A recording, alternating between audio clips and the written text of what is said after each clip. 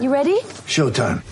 On May 3rd, summer starts with The Fall Guy. Let's do it later. Let's drink a spicy margarita. Make some bad decisions. Yes. Audiences are falling in love with the most entertaining film of the year. Fall Guy. Fall Guy? Fall Guy. That's what the poster said.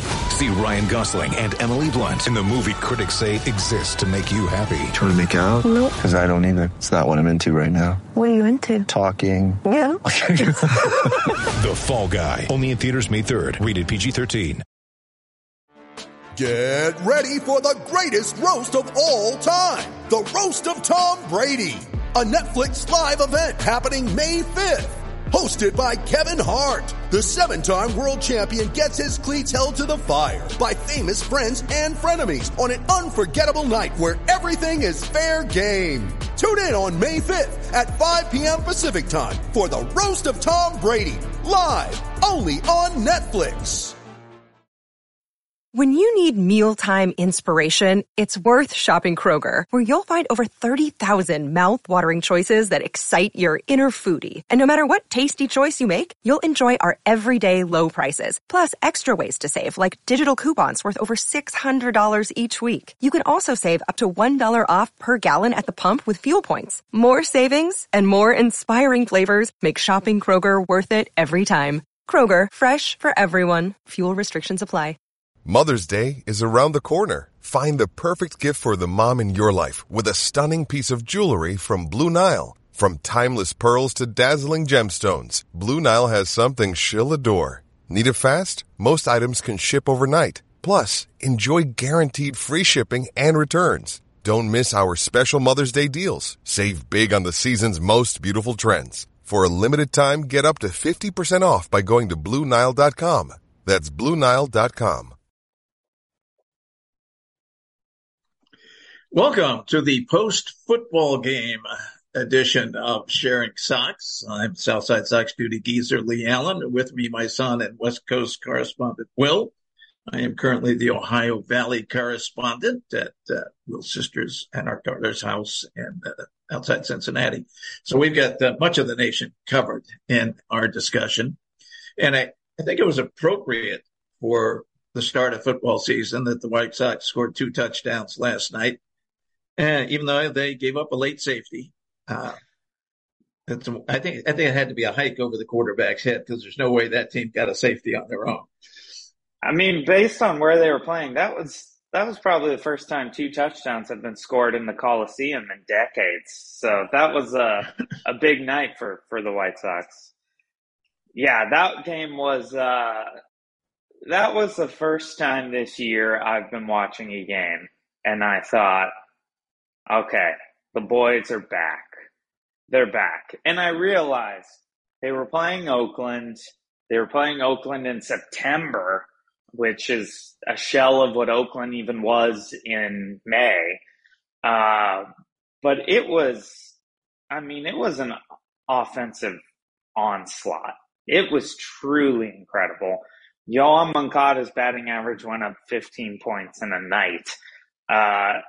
It was something to watch. And the cool thing about it is every single guy was in on it. It was just, we had 20-something hits? It was incredible. It was so fun to watch.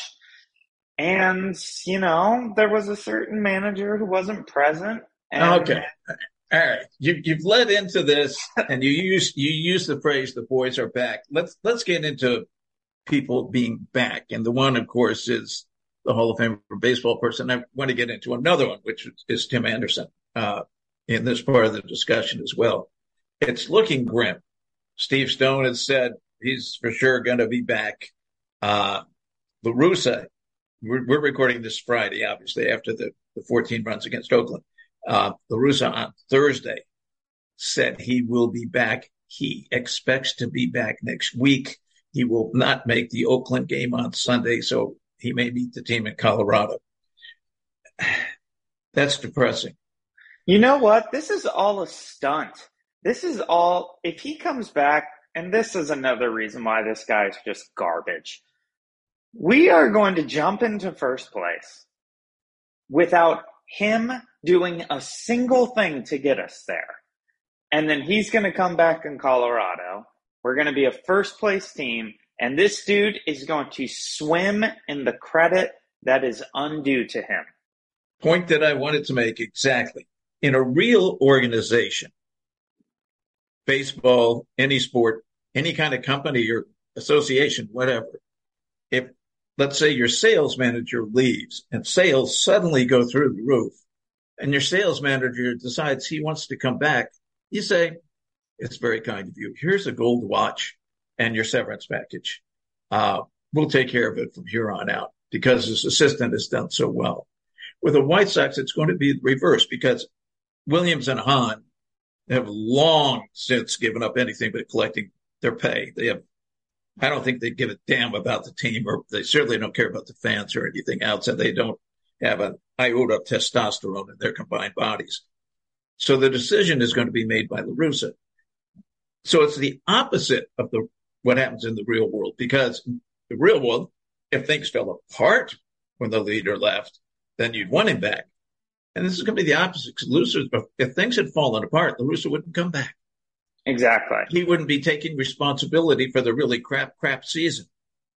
But since things have gone really well under Miguel Cairo, he's going to come back and grab all the credit. And I looked on Baseball Reference, they don't list Cairo. There's this little line at the top when you do the team stats that says manager record. And it's only La Russa. There's not a space for Miguel Cairo as the interim manager in there and what his record was. So La Russa is going to come back and claim it all and claim the division title with probably 80 wins. And then knock us out of the playoffs with terrible decisions and horrible morale in the first round. I mean, that's exactly what's going to happen. It's exactly what he wanted to have happen.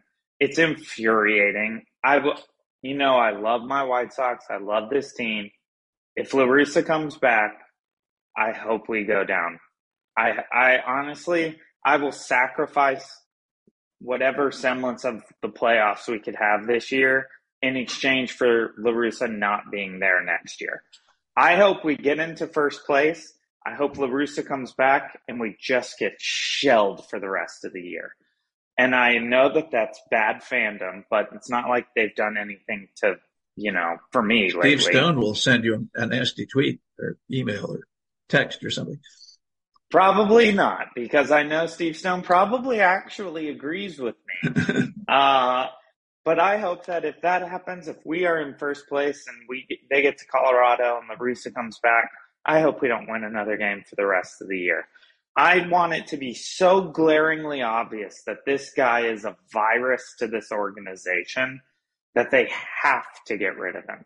They have to get rid of him because even with the fun of the last 4 days under Miguel Cairo, I cannot do another season with Tony La Russa. I mark my words. I love the White Sox. I've been a White Sox fan since childhood. You obviously have been a White Sox fan a little longer than my lifetime. I can't do it again. I can't do another season with that guy. I will start figuring out my 1 year vacation season with another ball club and figure out who it is. And then I'll come right back to the White Sox. I promise. But I can't do another La Russa season. If he comes back and claims credit for this success, oh man, it is next week's podcast is going to be nasty. Brett's going to have to put up the language warning. They probably will only be able to air it on certain, channels, and Spotify will probably be like, it's too explicit for us. You can't use it. That would be infuriating, but let's not speculate on that as much as focus on the fact that things actually have been going pretty well. They're going very well. And it's changed so much. At one point, it was down to the prediction people, Fangraphs, Dakota, 538, had 5% chance of the White Sox winning the division. Now they all are back up to at least 25%. Fangraphs at 30%. Although it's interesting, at least one of them, Fangraphs has the White Sox and Cleveland tying in record. Now, Cleveland, of course, has the 9-6 lead on the season. They just need to win one of the last four to win the tiebreaker. The first game of which comes up on Thursday, which presumably will be with La Russa back. So, yeah, an absolutely critical game. I don't know. The Colorado games are critical, but Cleveland is, and you would have the demoralizing blah going on there. So there's that. There's another comeback return to talk about. Elvis Andrus has been remarkable. He is hitting .291 with the White Sox and .819 OPS. He's only behind like Jose and Eloy and Vaughn in OPS on the, well, now Gonzalez, because Romy had such a great night last night that he played so little that with his 4 hits, he's zoomed up there. We won't count him for this. Including, even though it was, I think maybe against a position player at that point, but a monster home run from Romy and his first road home run of his career. So congrats to Romy. Good night.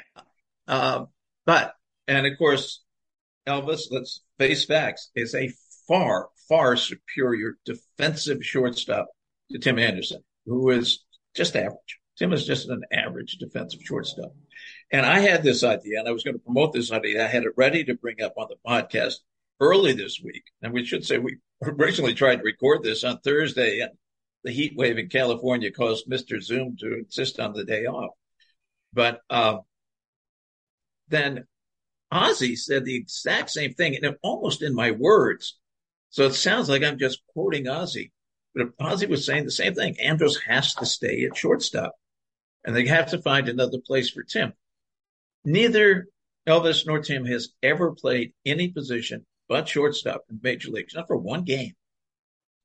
But I think somebody, this is a leadership question, and I would like to have Miguel Cairo making this leadership decision to sit down with Tim and say, hey, you need to take one for the team and move over to second base. He's never played there. It probably caused some awkwardness on relays and whatnot. But I think that's what has to happen. Andrus has been, he's never actually won a Golden Glove because there have been. Really? I thought he must have been like Lindor and Simmons, covered about 6 years. Yeah. J.J. Hardy had a few. But he's got to have been in the top 3 votes almost every year because his reputation as a defensive shortstop did not suddenly develop in the last 2 weeks. And he's just been phenomenal. I guess last night he made another phenomenal play. I didn't see the game because it's after my bedtime here on the East Coast. But well, I think you're exactly right. And first off, adjusting from shortstop to second base, even at the major league level, should not be hard if you're the shortstop. If you are good enough to be a shortstop in Major League Baseball, you're good enough to be a second baseman in Major League Baseball. So there is no, for me, I wouldn't even give any wiggle room on forgiving a slow adjustment period from shortstop to second base. It really, second base is and always has been the much easier position of those two. Tim could easily transition to second base. I do believe that. In terms of relays and where you're going and stuff like that, he's been watching professional second basemen do this for years and years. If he doesn't know where to go after one day of reading, the reports, it has to happen. If we have an infield of Moncada, Andrus, and Anderson, which, by the way, I think if Tim Anderson moves to second base, he could become the best defensive second baseman in Major League Baseball. He has a second baseman's range. He has a second baseman's arm. And what I will say is he has an elite second baseman's range. And an elite arm for a second baseman, for sure. Yeah, which you don't even need that much from a second baseman. But he's got it. So you move Tim Anderson to second base. One, not only do you now have virtually the best defensive second baseman in baseball, you, in a lot of ways, have the best up the middle team with Andrus and Anderson. Those two guys, their style of play, their energy, you couldn't convince me for 1 second that those guys aren't going to gel like that, playing up the middle together. That is going to be, if it happens, the most exciting up the middle team in baseball. It really would be such a treat to watch. Adam Moncada, who at times is an absolutely elite third baseman, at times seems to forget where he is, but at times he is an absolutely elite third baseman. That is an amazing infield. And even Jose. As long as Jose catches the ball and they throw it to him. Yeah, and, he is pretty good at that, so I'm not too worried about it. And Jose also rises to the occasion. You put him out there in an infield that is just zipping, he's going to get in on that. He is going to vibe off that energy. We're going to see him play like he did in 22 and 21. He was a different fielder those years. So I agree. I think Andrus has to stay at shortstop. Do I think La Russa is going to do that? No. Do I think La Russa is even going to put Tim back at shortstop? No. Do I think Larry Garcia is going to be the starting shortstop against Cleveland on Thursday?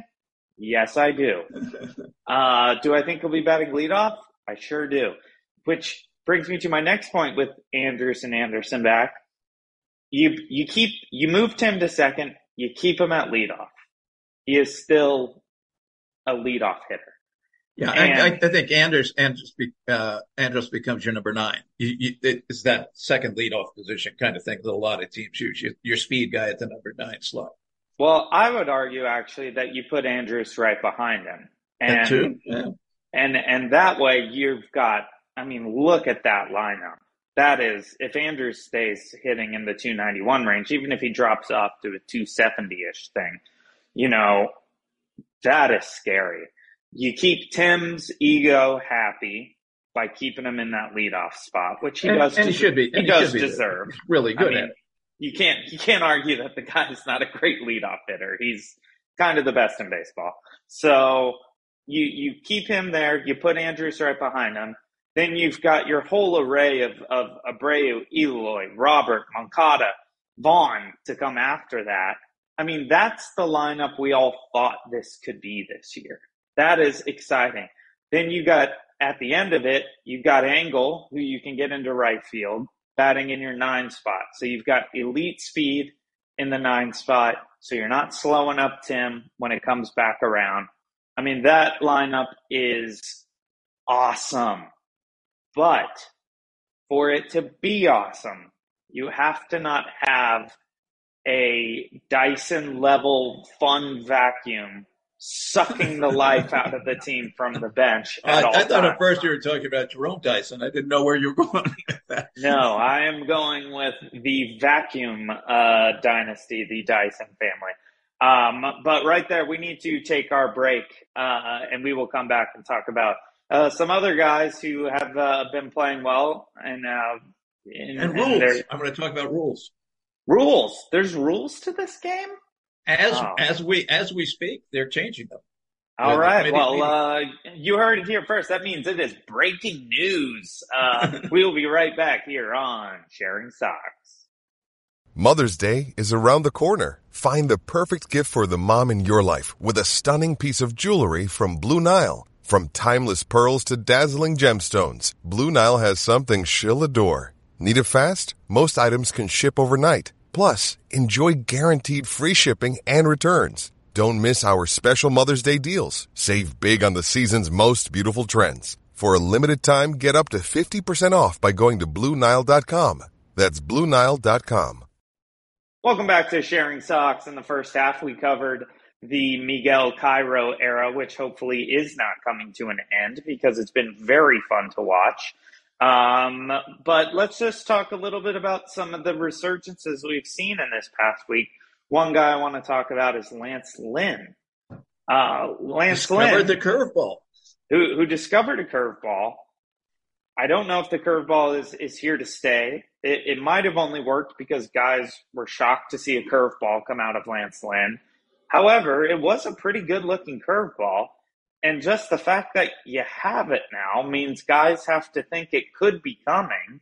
Lance had a great outing. Oh, phenomenal. And the success was overwhelmingly the curveball. His strikeouts were majority on curveballs. His swings and misses were majority on curveballs. So as long as he's got that, and you never know how a guy's curveball is going to be any given day unless the guy is Bert Blylow. But yeah, as long as it doesn't have a game where he hangs them, that's a great new weapon. For sure. But, just the fact that he came out here with this pitch at this point in the season and that it did actually look like a major league level pitch, that changes how everyone has to approach their at-bats against him. And I think it was kind of a genius move. And, this is where I think we see some of the brilliance of Ethan Katz to come out this late in the season with a new pitch when you've been struggling. It's a game changer because so much of Major League Baseball is having a tight grasp on what that pitcher could be throwing at you and when. And if you go out there against a guy who's been struggling, you know what he's going to throw. And then all of a sudden, he's throwing something you have not seen video of this year. That completely changes the game. And the reason you don't see more of that is because you have to go out and throw that new pitch at a major league level. You can't just go out and throw a knuckleball and the guys be like, oh man, I've never seen him do that. This is a situation where he came out with a major league quality curveball for a night. Well, now the teams that's going to face him next, they are looking at that video and they're saying, well, crap, we got to think that there's a potential we're going to see a really good curveball from Lance Lynn. We need to adjust everything we're doing. Then if Lance Lynn comes out there, doesn't have the curveball for whatever reason that day, or he's hanging them, he can go back to kind of doing some of his old stuff, and it's not as detrimental as it would be if he hadn't approached that game with a new pitch. It's a really exciting thing to see. I'm not going to say it's something that happened because La Russa's out, but it is the type of thing that stems from a team that's head is in a different place than it was 2 weeks ago, and whose morale is in a different place, and who is wanting to win and get that playoff spot. I was really impressed by Lance Lynn. He has been a really hard guy to watch this year because he has just been a shell of what he was last year.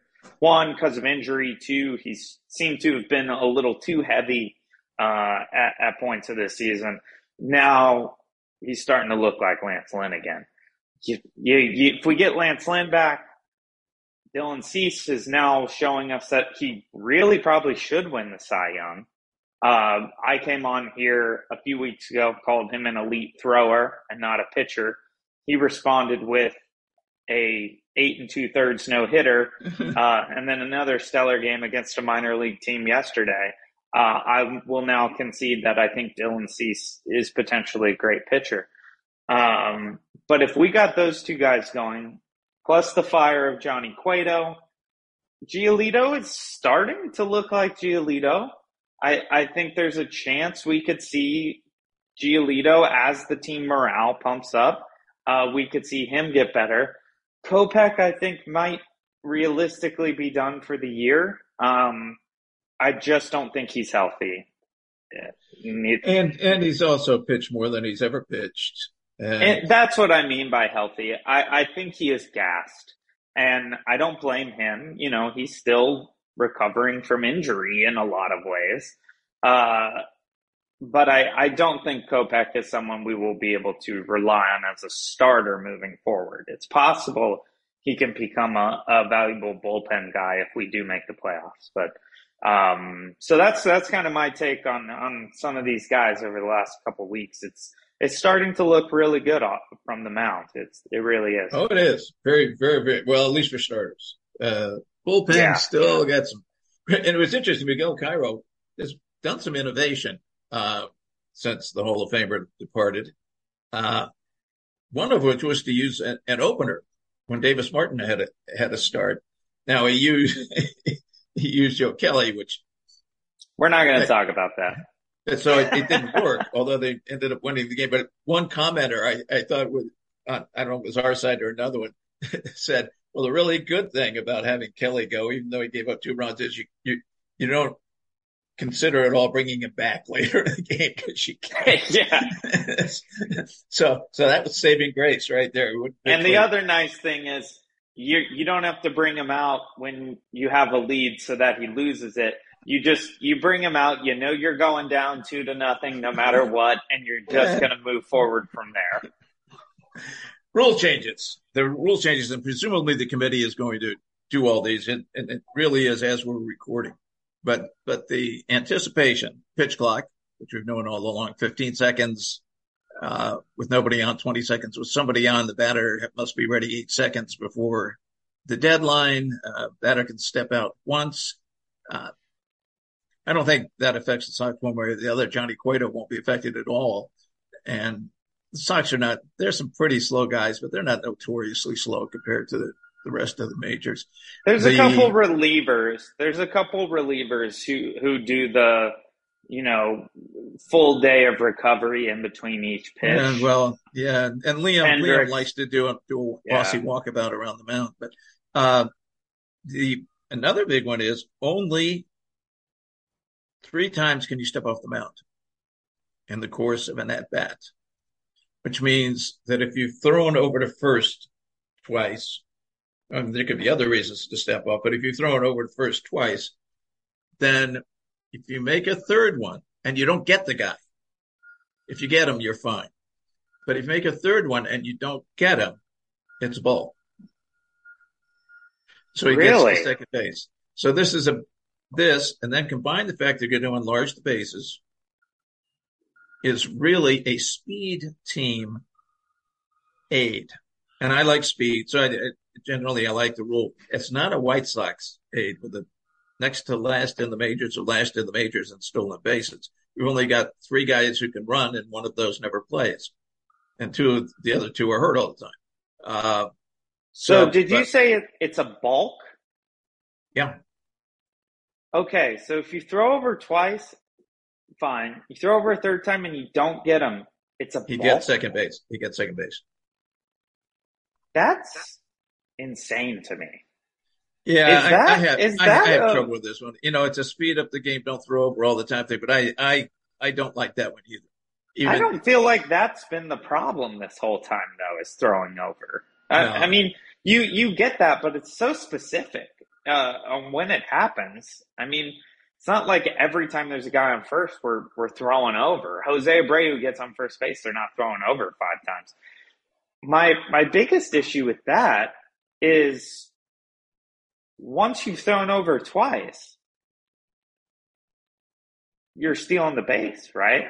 You're just you have to be not so wild about it because remember, if you get caught, you're still out. If you're picked off, you're still out. So you can't just take off as soon as the pitcher gets into set position. But yes, you're stealing the base. Of course you are. That is weird. This is a weird rule change for me. I apologize for not having known about this ahead of time.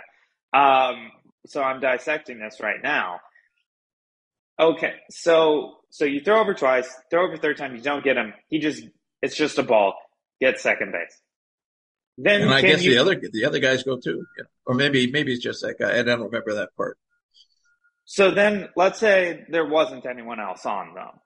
He gets to second base. Can you throw again? Can you throw to second base to try to pick him off? Yes. So it resets when he's on a new base? Okay, because in my head I was like, okay, so you vault him to second. If you can't throw it off. I'm not sure about that because it says 3 times per at bat. It would still be the same at bat.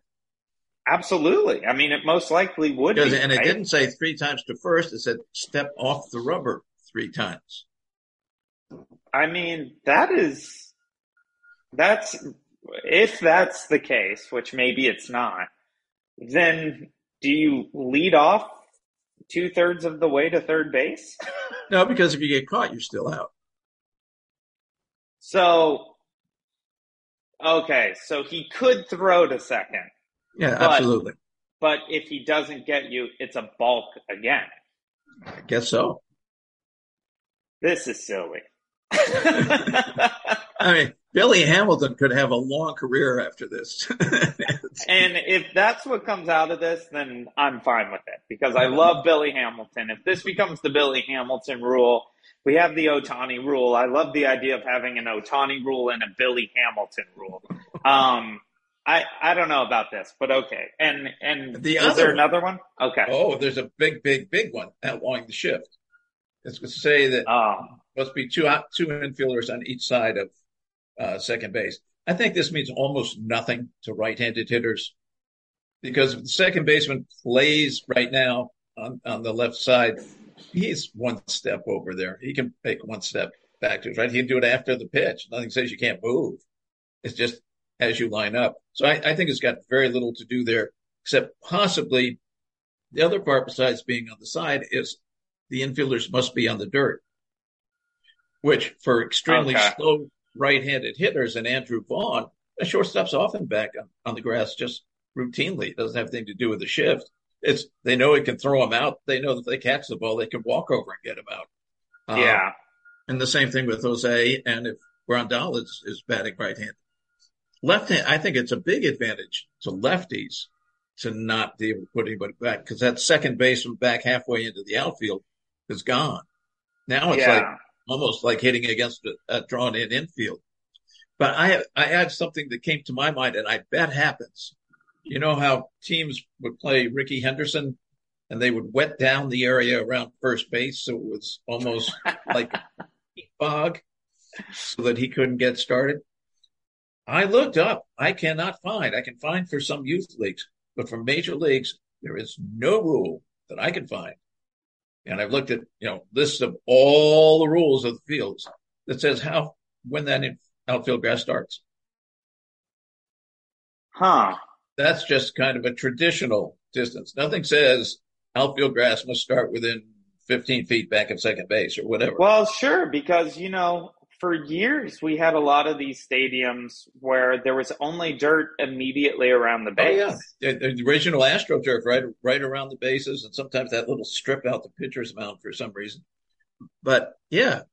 So there's not a rule. I can see teams, depending on whether they are speed teams or power teams, moving the grass in or out on their field. They couldn't do it every game or anything, but to do it for the season. If we know we've got power hitters, and really quick shortstops and second baseman, we move the grass in. So the other team, I wonder. Or then we move it out so our second baseman can play real deep against powerful left-handed hitters, which we don't happen to have, whatever it may be. It is interesting. Maybe there is a regulation on that, or maybe they will make one that goes along with this rule. But, with Baltimore this year not being a power team and moving their wall back and making it taller, it's kind of an interesting that's been done all through.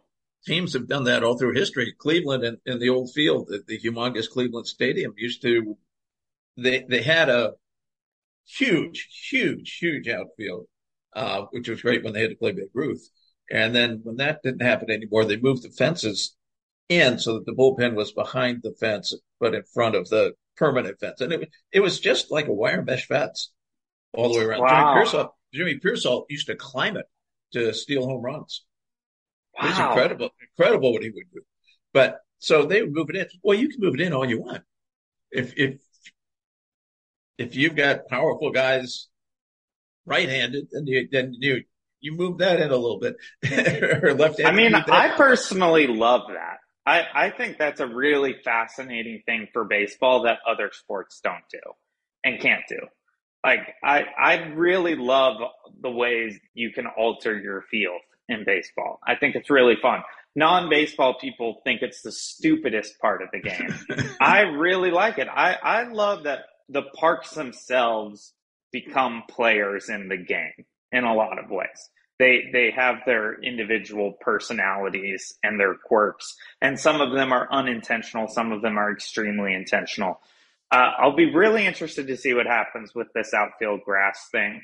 I hope it doesn't mean we're going to look out and see just massive dirt infields. I think that will be an ugly look for the game. I don't think it's impossible. It's not scenic. You're right. Certainly not impossible. In terms of the actual shift rules, I agree with them. I mean, we play by those rules essentially in softball here in Burbank. But I don't hate those rules of just saying, like, these guys need to be on this side, these guys need to be on this side. I don't know how much it really is going to change things. I don't think for right-handed batters at all. It'd only be left-handed power hitters with the second baseman can't move way the hell back. And even then, the shortstop is often on the right side if you're against a dead pull hitter lefty.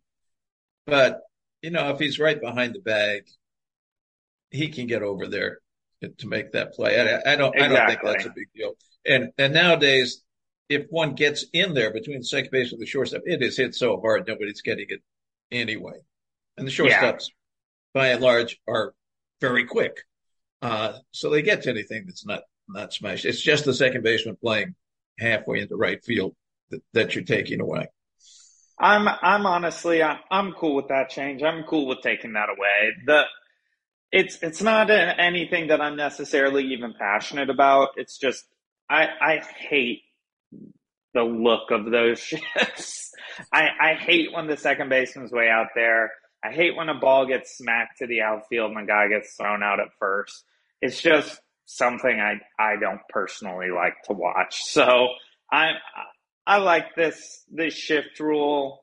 I think they are giving the shift a little more credit than it's due necessarily. But I'm cool with that one. The one thing I'm interested in is seeing if the outfield grass suddenly you have a warning track only that's grass. They do a full reverse. Your warning track's grass and everything else is dirt. It just looks like a softball field in the desert. But I'm interested in that. That is all the time we have for today, though. Do you have any final thoughts before we head into? Well, of course, the rule changes are next year. Would be for next year. Of course, yeah. Presuming they're actually made, but I think it's a done deal that's going to happen. Now we got 3 more games with Oakland. The Guardians and Twins are playing each other. Twins actually managed to beat the Yankees for the first time since, I think, 1943. Setting up a hell of a series between the Rays and the Yankees. A series that we cannot believe was pivotal a month ago. When the Yankees had a 42-game lead, yeah. And now, if the Rays sweep that series, they are tied in the loss column. Wow. Which is insane. The Yankees would still be 3 up in the win column, but they'd be tied in the loss column, which is just wild. So go Tampa. Bring the heat. You guys got this. Keep surging. We have our 3 games against a minor league club. Hopefully, we didn't use up all of our runs for the entire week last night, which is something the White Sox seem to do from time to time. And then we have Colorado and then the big game against Cleveland. And let's just hope that next week when we are on this podcast, a certain Hall of Famer baseball person has not returned to take credit for the successes of Miguel Cairo. But only time will tell. Thanks for listening, and we will see you next week on Sharing Sox.